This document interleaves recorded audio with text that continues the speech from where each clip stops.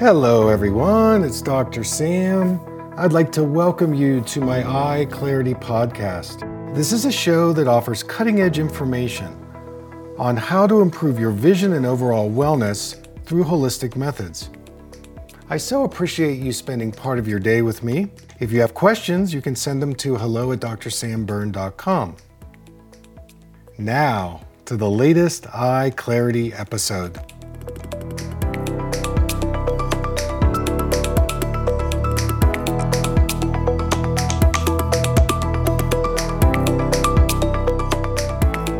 Hey everyone, great to have you on my Eye Clarity podcast today. So I gave a session to somebody recently diagnosed with glaucoma, and she just had cataract surgery as well. She's also dealing with dry eye. But the point I want you to hear about is the relationship between her high myopia and her glaucoma. There is a very strong correlation to our refractive error and eye disease. I know that's not talked about very much in the medical literature or even in, clinical practice.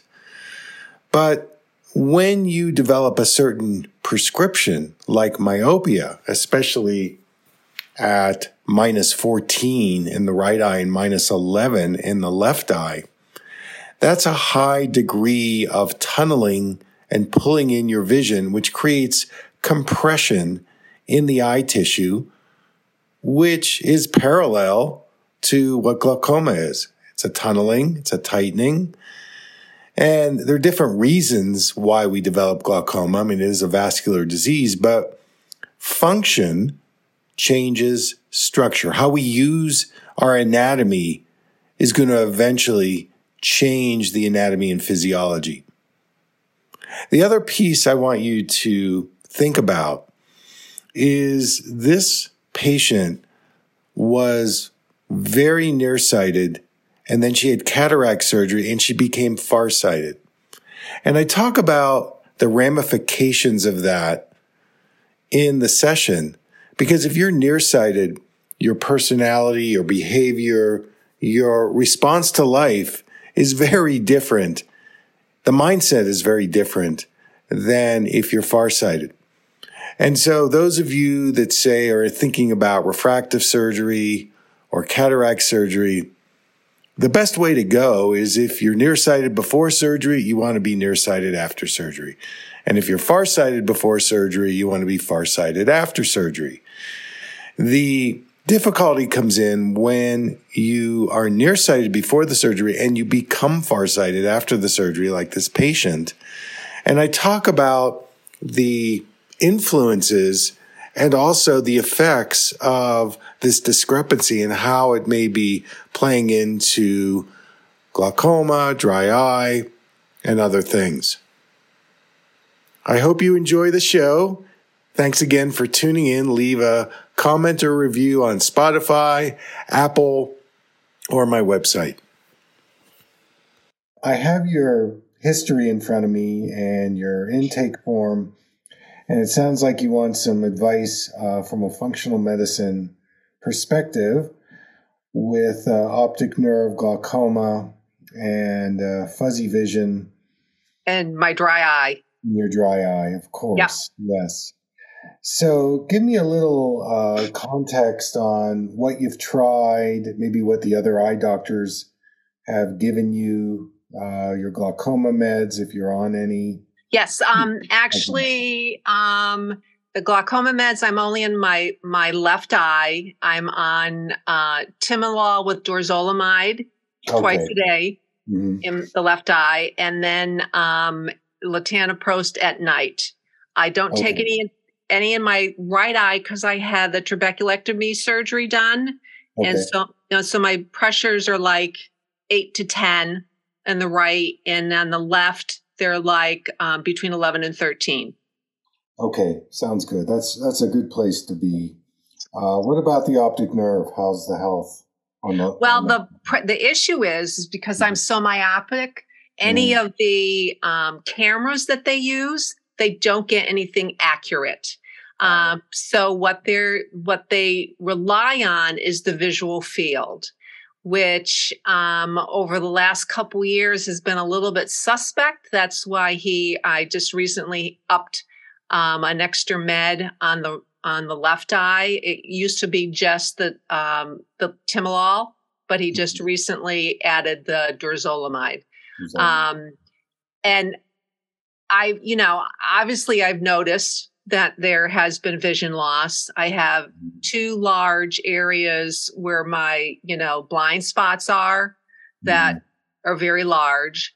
And every time I talk to my glaucoma specialist, he's out of Mass Eye and Ear.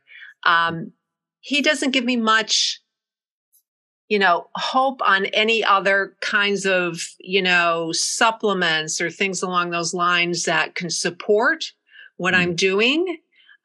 So that makes me very nervous, and he just looks at it as, it is what it is type of thing. And he's a young gentleman too. Okay. So how much myopia do you have? Well, really significant. What I could tell you is I can tell you what my diopters were when I wore contacts. In my right eye, it was a -14.25. In my left, it was 11.75. Okay. So do you wear contacts now? Or? No, since I've had cataract surgery, I just wear overcorrection. Overcorrection meaning something for reading and for distance. But what is that? Do you know what the diopters are? I can pull out my prescription for you.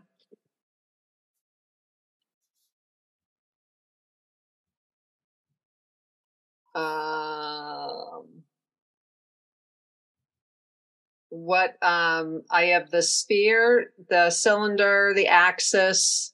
Just give it all to me. OD is right eye, so you can start there. Is a plus 25.25. Yes. Cylinder is minus 2.25. Okay. Axis is 110. Got it. Left. Do you have an add on that? But I also, with my distance, they've added prism. So I have a 4 in both eyes. Which direction? BO. Face out. Okay. And then on the left is also a plus 0.25, a minus 1.25, and the axis is a 0.34. Okay. Do you have a bifocal to that? My readers, I think, are 2.5. So do you just use readers from the drugstore or? No, they give me a prescription. I do a script for it. Okay. All right. So question, when did this glaucoma diagnosis come up for you? When I was, happy birthday, when I was 40. Okay, so a long time ago. Yeah. And then the dry eye, when did that emerge? I would probably say in my 50s, late 50s, mid to late 50s. All right. But I've also been diagnosed with macular degeneration, but that's more related to because I'm high myopia. And I've had some injections in the eyes, nothing consistent. The last one, I think, was 5 years ago. Okay. All righty.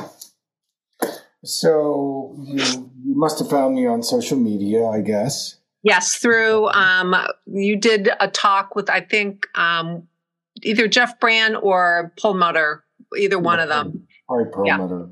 Yeah. So I guess you have consumed a little bit of my content. What is it about my perspective that inspired you enough to want to talk to me? Well, I do see a functional medicine doctor myself for other issues. Yes. So I have been looking for somebody to address the eye, and actually, my sister helped me to geared towards you because she also uses a functional medicine doctor also. Right. So I understand the approach, and I, and the funny thing is, I've been in medicine for 42 years, so I understand, some of the drug stuff, but at the same time, I also believe that you have to look at the core and, kind of peel back the onion on things. So what does that mean? You've been in medicine for?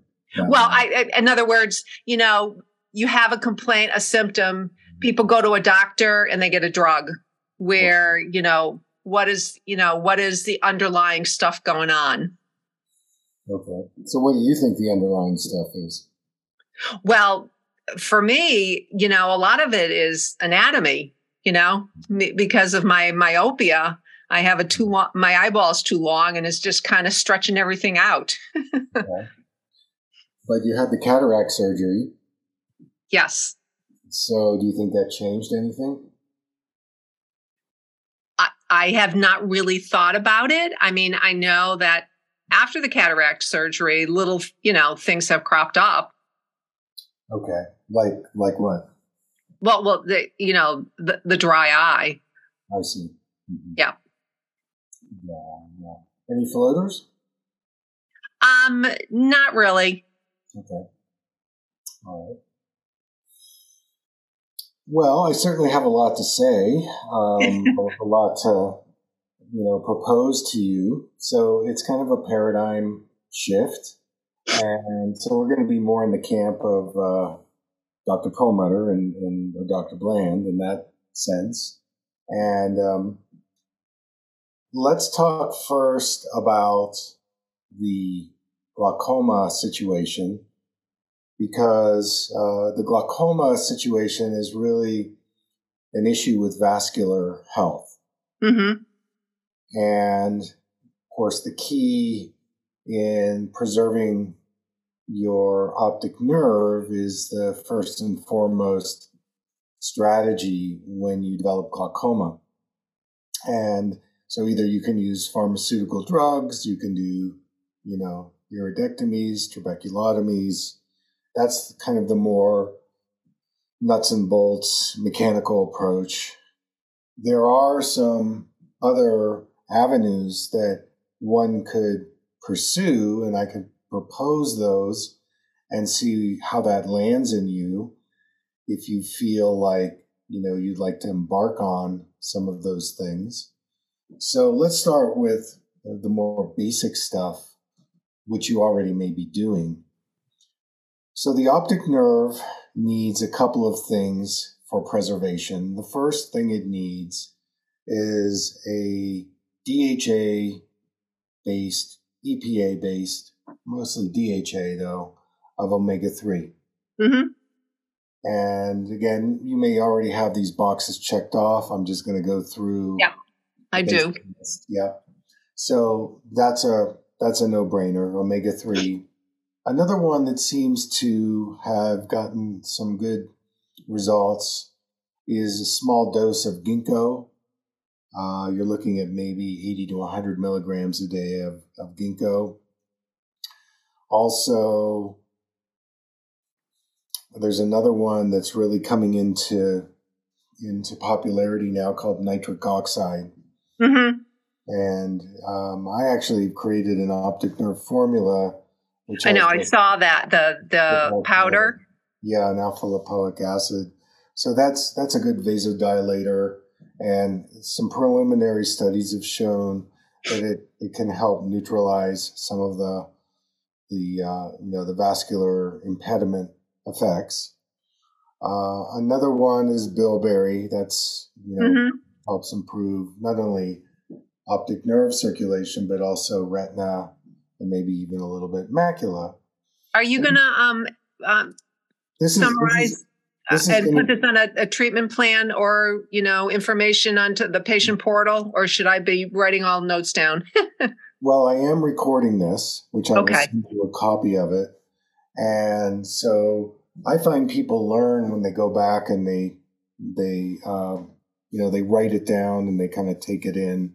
but I'm also available. I can, give you these things also. But this is being recorded for you. And so everything that I'm saying is, you will get a copy of that audio video. Okay. And so, sure. Okay. And then, there are more, let's say, new cutting edge things like red light therapy. I don't know if you've seen what's been talked about with red light, but there was an ophthalmologist in the UK. His name's Glenn Jeffries. And the Jeffries lab has been doing neuroplasticity research on the eyes for many years. Oh, really? It kind of misses the ophthalmology radar screen because it's related more to mitochondria stimulation. And when I talk to my colleagues about mitochondria in the retina or macula, they it's like deer in the headlights. They're just not really into that. But Jeffries took a group of subjects between the ages of 40 and 70 who were losing their eyesight to a variety of conditions. And he applied 3 minutes of red light to the eyes. It wasn't even a lot. It was like 3 minutes a day, a few days a week. And after the 12 weeks, the subjects increased their visual acuity readings by 22%. Unheard of in eye research. Usually you increase visual acuity 2%, 5%, maybe. And red light is getting a lot of interest now because what it does is you see, after about age 40, your retina starts to degenerate. That's in everybody. And it has one of, if not the highest metabolic needs of the body. The macula has the highest metabolic need of the retina. And so as the mitochondria goes down in producing ATP, something starts to grow in there called reactive oxygen species, which is bad stuff. It's like oxidative stress inflammation. So what Jeffrey's hypothesis is if we give red light, it reawakens that mitochondria to increase ATP, and the ROS goes down, and this reduces oxidative stress. It regenerates the retina, as long as the cells aren't dead. If they're dead, nothing you can do. But if they're just clogged up with oxidative stress or inflammation, then the mitochondria like this red light, and the only stipulation is that you do it in the morning. That's where you get the best effects. And so I work with him, and then there's a guy at Stanford who teaches ophthalmologists. He's a neuroscientist. Huberman is his name. And I talked with him about it. He did a couple of podcasts on red light, and he was really pro red light, and he's a pretty standard medical guy. So between the two of them, I did my own research because I've been doing color therapy for 40 years, and I was getting some really good results. So then how do you apply it? Where do you get it? And there was a company affiliated with Jeffries in the UK called iPower. They were in the London area. And I said, send me some of your glasses. They were these special glasses, but they couldn't deliver. It was and the shipping was so expensive. So I did my own research and development with my own people, and I came up with a pair of red glasses, which has the exact tint, the 670 nanometers. That's what you need. That's the red frequency. And so people now are using these red glasses. And I would say for you, coupling it with something around, the nitric oxide and, some of these other things, I think that it's definitely the worst case scenario is nothing's going to happen. I kind of doubt that. I think some positive things are going to happen for you that could help you improve your eyesight and maybe slow down this glaucoma progression. So, it's something, I've written a couple of blogs on it. There's science behind it. You can look at some of the research and make your own decision. But so far, preliminary, it's positive. And you don't have to use drugs or surgery, which I like. And, it's just, I basically would do, if I were you, I would do it every day, do it in the morning. You don't need a bright light source. You can just do it looking out your window or, even in a dimmer room if you've got light sensitivity. And, 5 to 15 minutes, it's up to you. But in the morning, 5 minutes, and try it for a month and see what happens. I think that it's definitely worth at least knowing about, especially because you've got a lot going on. I'm going to pause here and see if you've got any questions either about the red light, about any of these nutrients I've talked about. I can go into more depth, or we can move on. It's up to you. No, with the red light therapy and the glasses, is that something you have on your website? I mean, I'm going to be in London at the end of next month. Could I get them there? You can try. I'll give you the name of I think mine are better because it's a bigger lens and it's not an LED light. So you might have even trouble getting it in London. I don't know. I mean, the company is called iPower. Yeah, I wrote it down. Yeah. So, or you can just get it on my website. So whatever. Oh, they are on your website? Yeah, my red glasses are on the website. Oh, okay. Yeah, you can just get them and we'll be shipping to you in a couple days. Okay. And, you're done. And I had somebody at a seminar and they were trying both the iPower glasses. They were able to get them and mine, and they like mine better because the lens is bigger and, it's right on the eyes. And basically you just need to look out and, the light that's coming in will deliver the red into it may even have some effect on the dry eye. Preliminarily, I have seen a little bit of improvement with the dry eye with that. So, check it out. Okay. And then your formula for the optic nerve, when I looked at it, it didn't say how you use it or how much you use it, So it's a scoop. Right. On the label. So you do a scoop and some water, and it tastes pretty good. It's like a berry flavor. So there's a scoop in there. You just do one scoop in the morning, and that's it. It's it's very easy to take and tastes good. And that vasodilation is really important for you. So, and then you could look at something like, I don't know what you're doing around eye vitamin. My eye vitamin has taurine, ginkgo, berry in it, so you can kind of see how that lands in you. There are a lot of good ones. So I would make sure, and mine also has these in it, lutein and zeaxanthin, because when you've had cataract surgery, let's discuss blue light. So artificial blue light emitted from any of the screens does have a tendency to affect the tissue of the eye, dries it out. And because the cataract lens probably doesn't have any blue protect in it, I've talked to some of the manufacturers and companies that manufacture IOLs, and they put UV in it, but they're slow to put the blue blocker in it. So that's where, if you're doing any extended screen time, I probably would do some kind of blue lens, blue protect lens. All my lenses do have it on, have the coating on it. Yeah. Good. I'm glad. And then the other thing is that there's a couple other things. I went to a glaucoma meeting in December. It was like cutting edge. These are guys, the ophthalmologists around the world, and 3 days of glaucoma. It was all medical, so it wasn't really functional medicine.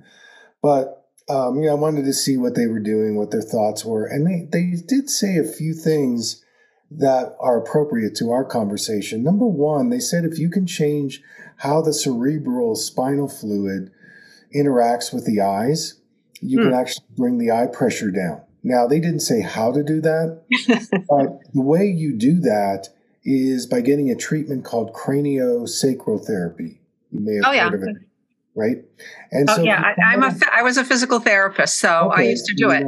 Yeah. So I'm a craniotherapist. I went back to school 30 years ago because I was measuring people's glaucoma, their pressure, and I'd give them a session, and their numbers would go down 4 to 6 millimeters just after one session.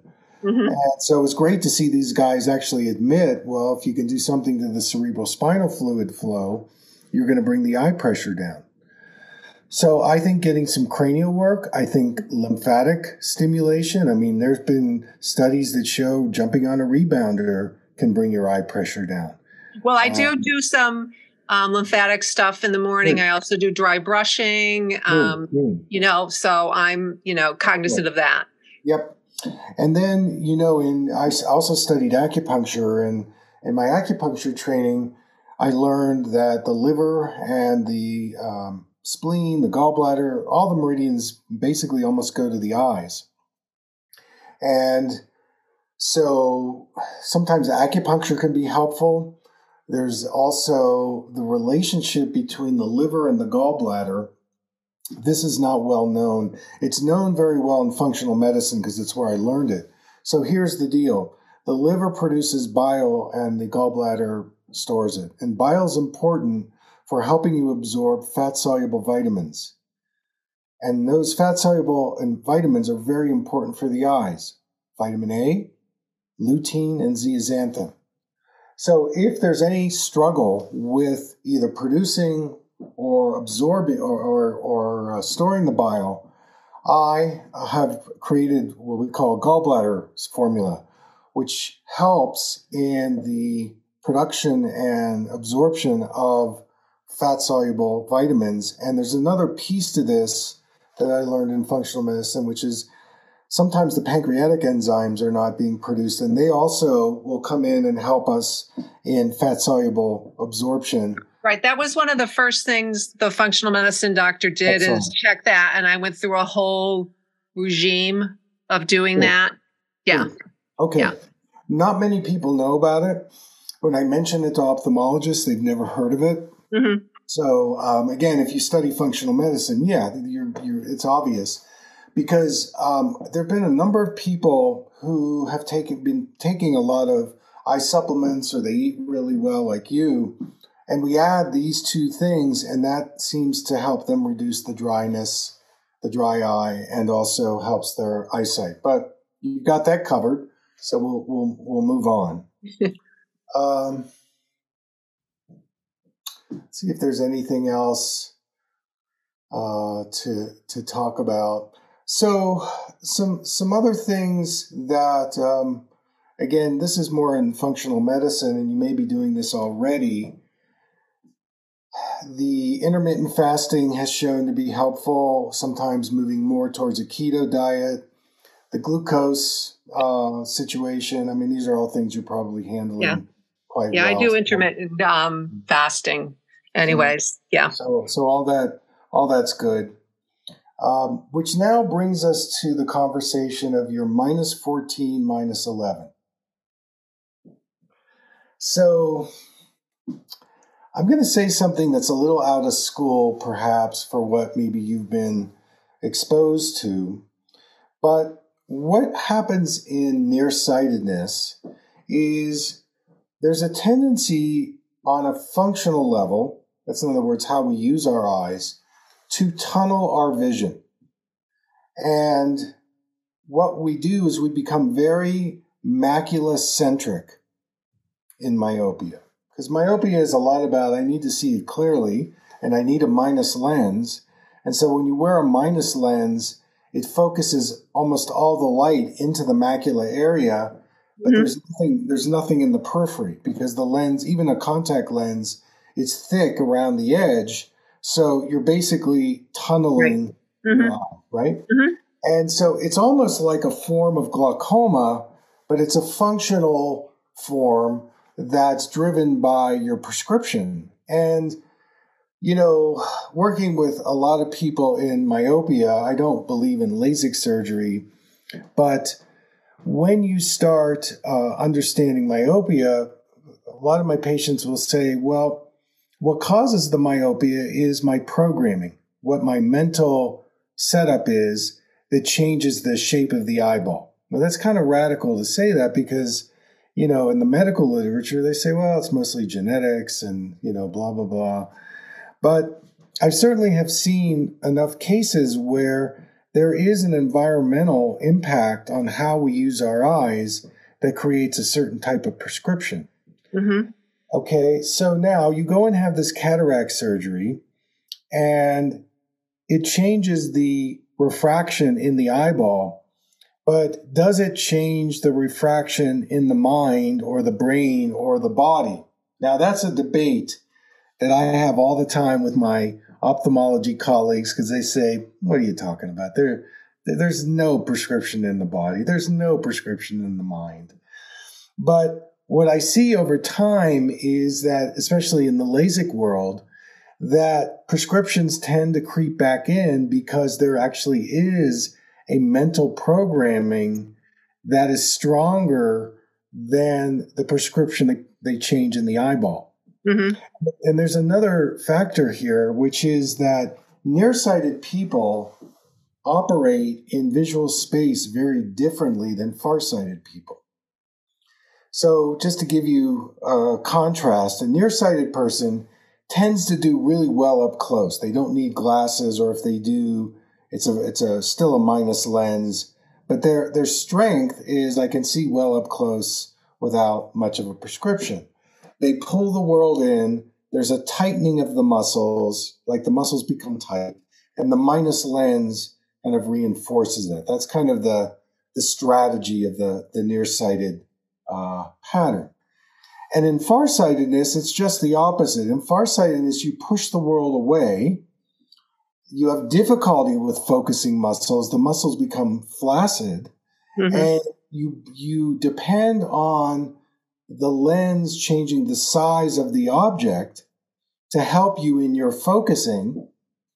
And that you get dependent on this farsighted lens, and then you need stronger and stronger farsightedness. Now, the rub here is that if you were nearsighted before the surgery, but your eye is now farsighted after the surgery, how are you adjusting to that difference? Now, maybe you're adjusting really well. You probably are. You look like you're pretty self-aware. But that's a lot of astigmatism they're giving you, and a lot of magnification up close, when before the surgery, your best vision was more, up close. I mean, honestly, with the minus 14, you still needed, prescription. You couldn't see without lenses. But so where am I going with this? I know.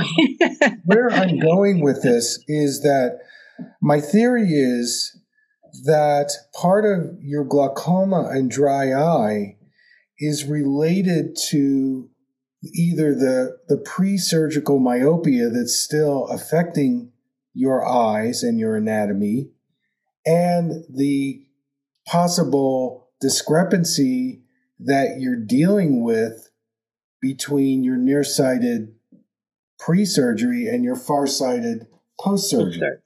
Mm-hmm. So then it becomes, if there's a way that you could do some kind of vision physical therapy to integrate the farsighted prescription now, and maybe release some of the pre-surgical myopia, which is more mentally driven, if you could release some of that, understand it, get more awareness around it, it would create more circulation and less compression.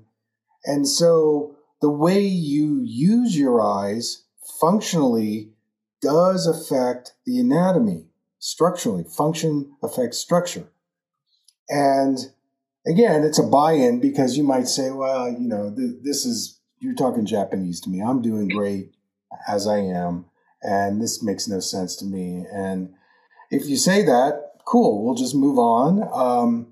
But I need to share with you my body of work of thousands of people that I've helped reverse myopia and hyperopia, and also dealing with surgery and refractive surgery, cataract surgery, and how it changes the mental, the emotional, the postural aspects of your vision. And it has more to do with vision, which is how the eyes and the brain and the body work together, than it is about reading an eye chart.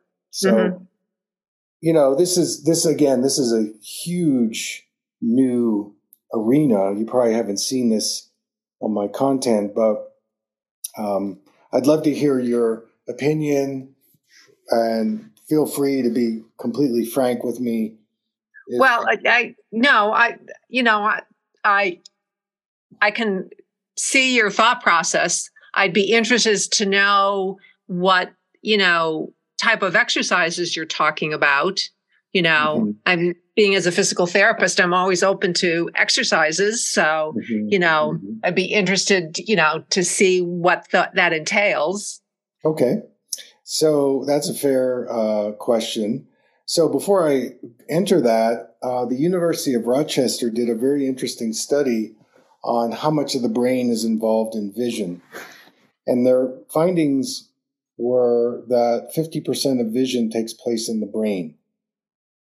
So it isn't just an eyeball experience. No, I totally understand that. You see that with stroke people, and certain portions of the brains that are affected, and the anatomy of the eye could be perfectly fine, but if the brain isn't functioning, then you have a non-functioning eyeball. Yes, exactly. So think of this as physical therapy for your eyes. That's really what it is. And working with OTs and PTs over the years, like with traumatic brain injury, and right, there is a neuroplasticity. But I get arguments from my ophthalmology colleagues all the time. There's no neuroplasticity. The eye is only going to die, aging, and I can't talk them into anything else. That there is an effect, but the eyes are the only part of the brain that are outside the cranial vault. So if the eyes are brain, why can't you access neuroplasticity? Well, again, I get nowhere with my ophthalmology colleagues because they want to just do surgery and symptoms and all that. So that's kind of the deal. Okay, so I got a couple of questions for you, which will help me determine what is the best or maybe a few physical therapy exercises for you. So my first question is, how much of the day do you wear this prescription glasses? I have two, my distance and then my reading glasses. I am a big reader, so I do, several hours a day of reading. And a lot of times in the house, I may not wear my distance glasses, but I definitely wear them for driving. And when I'm out in public, I definitely wear them because with my glaucoma, I have problems with, light and constriction of the, my pupils, and being able to see, from light to dark, or from, dark to light, that type of stuff. So then I'll definitely wear them out then. So I would say glasses, I'm probably a good, 80 to 90% of the day I have something on. Okay. My next question is, what was the purpose of prescribing the prisms? From what I understand is the muscle imbalance that I have. I'm talking about subjective symptoms that you're having, not something in your muscle. Like what was your visual experience where they would even introduce prisms? Because prisms weaken your eyes and they also weaken the muscles. Not all prisms, but the prisms they're giving you. And it's actually converging your eyes even more, which is you can't access as much periphery. So it's not great. It's not a great prescription in terms of wellness. It's very symptom driven. I mean, were you having double vision? Were you having fatigue? Well, I think it might have been more. I felt one eye was working harder than the other. I think you'd be much better served by doing a physical therapy exercise to where you're in a situation where you have to use both eyes together in an exercise context than with glasses. Again, think of it like a splint. They're kind of keeping you stable, but it's not a great setup. And then the other thing is there are actually special kinds of yoke prisms that I developed. They're called yoked when I worked in the hospitals. And these are prisms that actually enhance your peripheral vision. In other words, when you put them on, they take your peripheral, if you see my hands, and they move them out here. So I would rather see you in yoke prisms. Now, they probably don't know what that is. I don't know. But one of the things so when I say yoked, here's my hands, you're accessing much more of your vision out in this area. And sometimes it can help you compensate for the blind spot. What you've got is, it's a symptom. They're trying to control a symptom, and those kinds of prisms are not great. So there's a couple of ways to go here. One way is that you sent me your distance prescription. I would be open to writing a new prescription for you with the yoke prisms in it, which will probably give you 20 to 30% more peripheral vision than what those have. And the other thing to consider...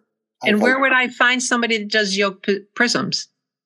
They just have to fill it. It doesn't matter. I mean, I'm also, in other words, it would go to a lab and do it. Yeah, any lab would do it because they're just going to follow, So I'm medically licensed in 50 states, so you can go to an optical store and you take the prescription in and they'll make them for you. Okay. Make sure you get a frame that's not too small, and the other thing is, and this gets kind of out there, I would do a plastic frame versus a metal frame. Oh yeah, I always do. Most of I have plastic. Yeah. Yeah. Okay. So then what you'll do with those base down yoke prisms, so we're going to do base down in each eye instead of base out. Just start wearing them around the house and wear them. And you're probably going to notice you're going to have more vision. Maybe you'll have less blind spot. And so neuroplasticity wise, it's stimulating your retina differently because it's moving the light in a different angle into the retina and the optic nerve. And you can let me know how you do with it. But to me, that's an easy upgrade. Okay. And then the next thing you could do, there's a couple of things that I'll propose to you, and you kind of decide how you want to approach it. One thing that happens when you wear a plus lens, what you're wearing, farsighted, is it does in some ways make your eye muscles less responsive to focus. And one of the ways to counteract that weakness that starts to come in is getting yourself a pair of what we call pinhole glasses. And you can get those online anywhere. And you'll be surprised when you put those on, you'll actually be able to read without the magnification. And wearing those a few minutes a day, it's going to make you move your eyes through the holes. And it's like an exercise. It actually strengthens your eye muscles. So that would be something that you could do. It'll even help your distance. So I would just do it in the comforts of your home, just to wear something other than a prescription that's weakening your eyes, because that's what, your farsighted prescription is doing. So that would certainly be easy. There's also an exercise that involves using your two eyes together where they have to focus at the same time. And it's on my website, but I'll send it to you. It's called the yin-yang peripheral vision exercise. And the reason why it's called yin-yang is you have two yin-yang symbols on a piece of paper, and then you've got three other pairs of images on that sheet. You print it out, and what you do with the first set of yin-yang, you just start there, and you hold it right up to your nose, but you mentally look through the paper. You mentally look through it, and I'll send you directions. You push it out, and all of a sudden, those two yin-yang will become three. And when they become three, it means that both of your eyes are working together. Okay. And so then you spend maybe about, a minute just kind of moving the paper. You want to get out there at arm's length if you can. So you're now introducing to your brain and eyes what it's like to be simultaneous in your focus. Mm-hmm. You'll get the feedback by getting the 3 images. You've got 4 pairs of images, so you spend about a minute with each pair. Each pair is different. And so by getting those 3 images, then you are now retraining or reprogramming the eye that's more dominant. Now the other eye has to come in, and simultaneously you're using them both together. Mm-hmm. Now, do this without any glasses, and do it 2 or 3 times a day, a minute or so. And you might find after you're done, you might actually get some clearer eyesight from it, because it's really working the muscles and the visual coordination. So I'll send you a link on how to do that. Okay. And then after that one, I would do a relaxation exercise on the eye muscles called the palm hum. So in the palm hum, you're rubbing your hands together, you're cupping them over your eyes. I'll send you directions. Your eyes are closed. You breathe in through the nose. When you exhale, you keep your mouth closed, but you're making a humming sound like this.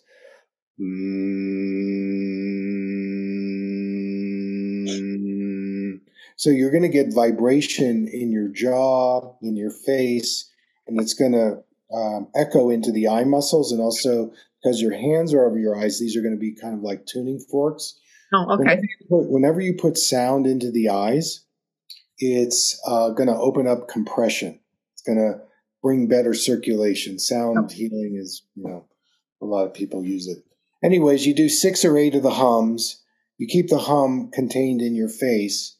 After that 6th hum, you can drop your hands and slowly open your eyes. And people report to me they see things much more clearly, and they don't need their distance glasses for a while. So it's certainly something that if you could try it and see if it does that for you, but it's a way to bring more of the parasympathetic nervous system into it, create more relaxation, more circulation. It's an organic way to improve your eyesight. So the yin yang, and then do the palm hum after that.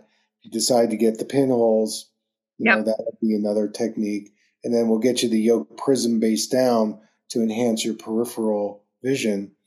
Now you're doing like 4 things that allow you to access vision improvement, which could indirectly, number 1, reduce any of this compression anatomically in the eyes, because you're changing function. And also it might even lubricate your eyes a little better. So, you can try it for a couple of days, and if you're getting some benefits, then continue. If you're not, so be it. I also think it's a good idea in non-demanding situations to go without your glasses. That's a high percentage of time that you're wearing them. And so whatever you wear is reinforcing the adaptation you're making with yourself. Right. And so I realize that. It's okay. So the relationship that I'd like you to explore mentally is your relationship to blurry vision. And there's actually an exercise we do where you actually wear an opposite lens prescription. And when you wear that, you then mentally go into, what don't I like about the blur? And you'll discover that there's some level of hypervigilance that you don't like the blur. You made some association. Well, if it's blurry, I'm going to miss something. I'm going to get it wrong. I could fall down. We all have stories.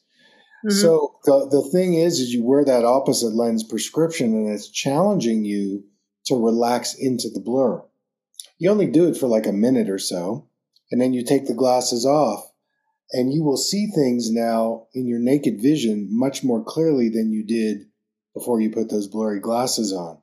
And you do that exercise a few times a day, and over a period of a few weeks, people will say, I don't need my distance glasses anymore, or I'm feeling like now my prescription is too strong. So there's real value about emotionally and mentally going into the blur, but doing it in a safe environment. So you're only doing it where you're locked in your bedroom. But it gets you to interact with any emotional, mental restrictions you have around blur. And I have a pair of glasses on my website, which are called minus lens to blur. And most eye doctors, they would never go for this. But if you're farsighted, to wear the minus lens, and there's a whole protocol I do, and I'll send it to you just so you can know about it. You can look at the video. If you want to really, go deep in this, doing that minus lens to blur could be really interesting around you relaxing into blur and then having more clarity without any glasses. Mm-hmm.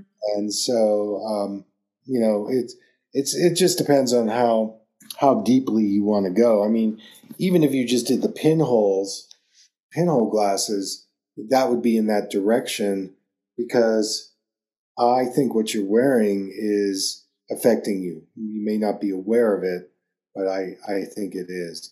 And I don't want you wearing a lot of progressive lenses. I'm assuming you're not.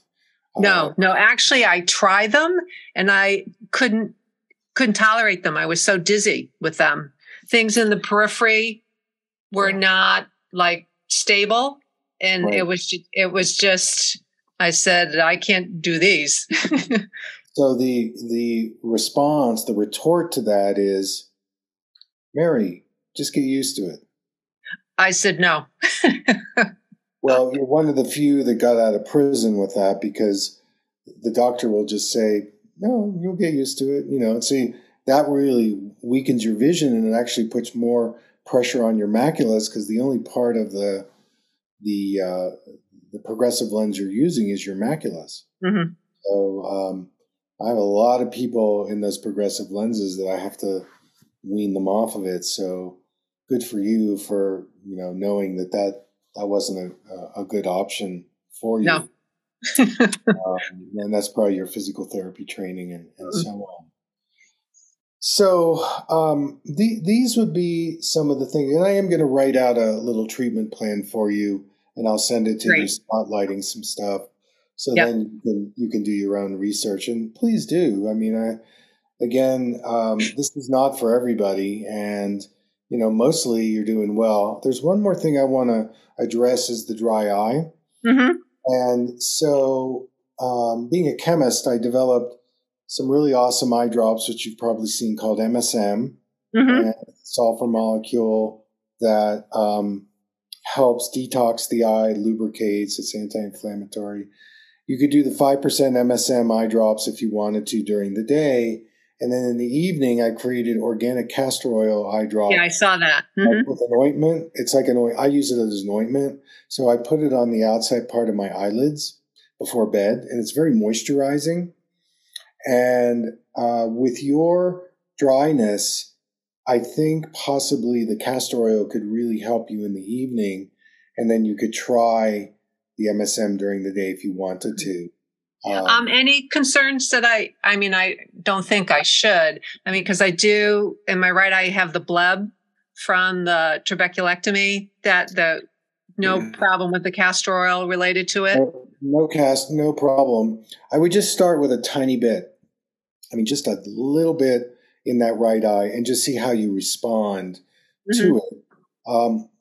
My experience has been that it's just going to create some moisture on the eyelids, and castor oil is extremely anti-inflammatory. It heals the skin. So, I mean, what I like to do with these things, everybody is different. Like even with your glaucoma meds, just wait 15 minutes after you've done the glaucoma meds before you do these. If you're going to do these MSM and or castor oil, that's safe. And then with the castor oil, just use a tiny bit on that right side and see how it responds. I mean, I've worked with people with corneal transplants, with the retinal detachment, where they've had to put the oil in the retina, and they do well with the castor oil. They always go towards that, and they go away from the pharmaceutical drugs, because that dries you out even more. I mean, I got to tell you, those glaucoma meds are going to create more dryness. No, I know that. Yeah. The left eye is always drier than the right eye. And so that's where you need to counteract that with, I mean, even doing the Similacin homeopathic eye drops, they're safe. I would start doing some more natural kind of eye drops like MSM, like homeopathic during the day, and hydrate your eyes 4 to 5 times a day, and then doing the castor oil at night. You know, some people, they can do a lot of it. Some people, they go, I just need a little bit of it. They use too much. Their eyes may get red. They may burn. So it just says, because there's a detoxification aspect to these eye drops. It's going to push the toxins, the drugs, the surgical things that you've absorbed in the eyes out. So you need to start slow in the application of them. But it's like eating organic food, you know. It's like at first, if you've been eating processed food, yeah, you're going to feel sick and bloated, and, you know, you're going to detox and stuff may come out of your skin. It's the same thing here, doing a detox on your eyes with these kinds of eye drops. So start very, very slow. You could even just say, wet a soft cloth and put a drop of the castor oil on the soft cloth, the wet cloth, and use it as a compress over the eye. That's even more indirect, and just see how your eye responds and follow that. Okay. It's worth to try it because the castor oil, there's actually a study that was published. Ophthalmologists use castor oil to reduce meibomian gland dysfunction and the significant reduction in inflammation in the eyelids by using the castor oil. It's not well known.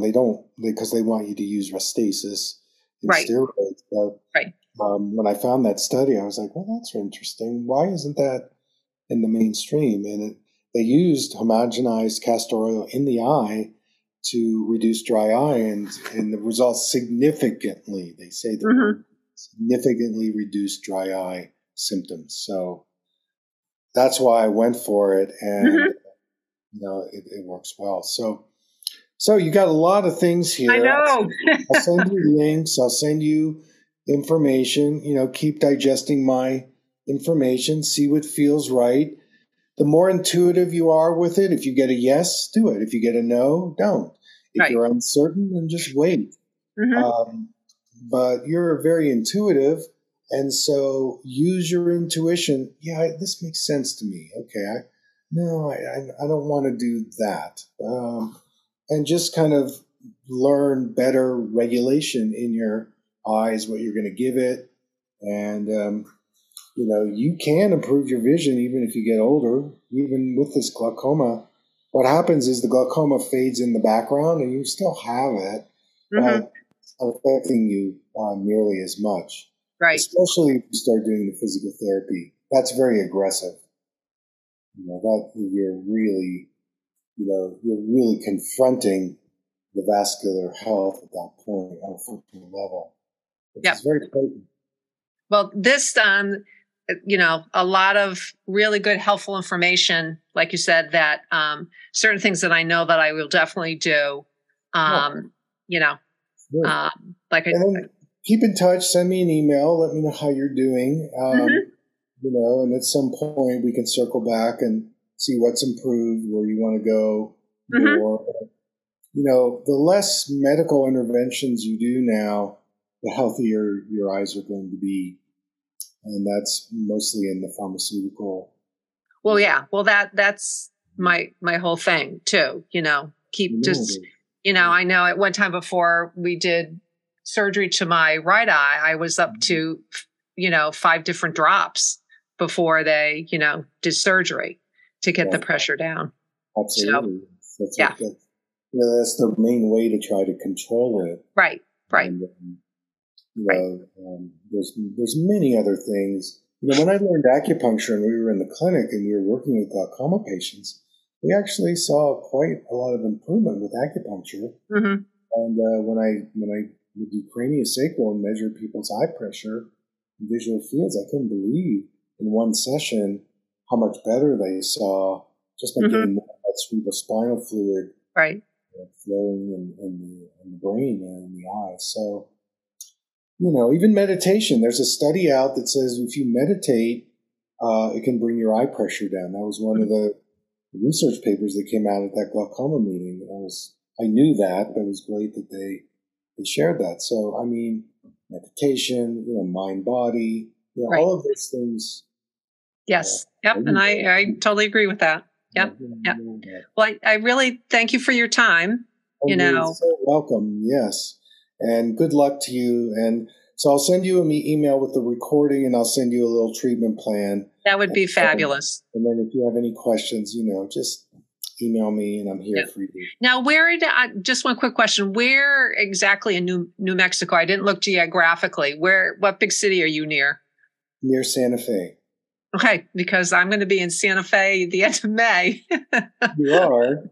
Yeah, my daughter lives in California, and one of her big things is she wants to go to the Georgia O'Keeffe Museum. So we're going to do some time in Santa Fe and then go out to the ranch and stuff like that. Ghost Ranch, Make a reservation for Ghost Ranch because it does fill up. No, that's what we just got our plane tickets, and then that's what we're doing next. It'll be a very nice time of year, and I was just at the Georgia O'Keeffe Museum. It's wonderful right now. So great restaurants and a lot to do. But look, if you're feeling like you want to see me in person, then just contact Monica. Yeah, and do that. And you don't have to. I'm not requiring you. No. It'll be more on you. But if you felt like you wanted to come and see me. I was just, like I said, I was just kind of, curious. Like I said, I didn't sit down geographically to find out where you were. Yeah. We're right across the street from the opera, just north of Santa Fe, a village called Tasuki. It's another Native American reservation. So, okay. Anyway. All right. So I'll wait for your email, and I have a lot of stuff to work on here, and well, to me, there's things that I can do. I just didn't like the medical community to say to me, it is what it is, so this is encouraging to me to try them and, see what happens, so there's something out there. Oh, totally. Yes. Yeah. Very much so. All right. Well, I wish you well, and we'll talk to you down the road. Okay. Thank you. Bye-bye.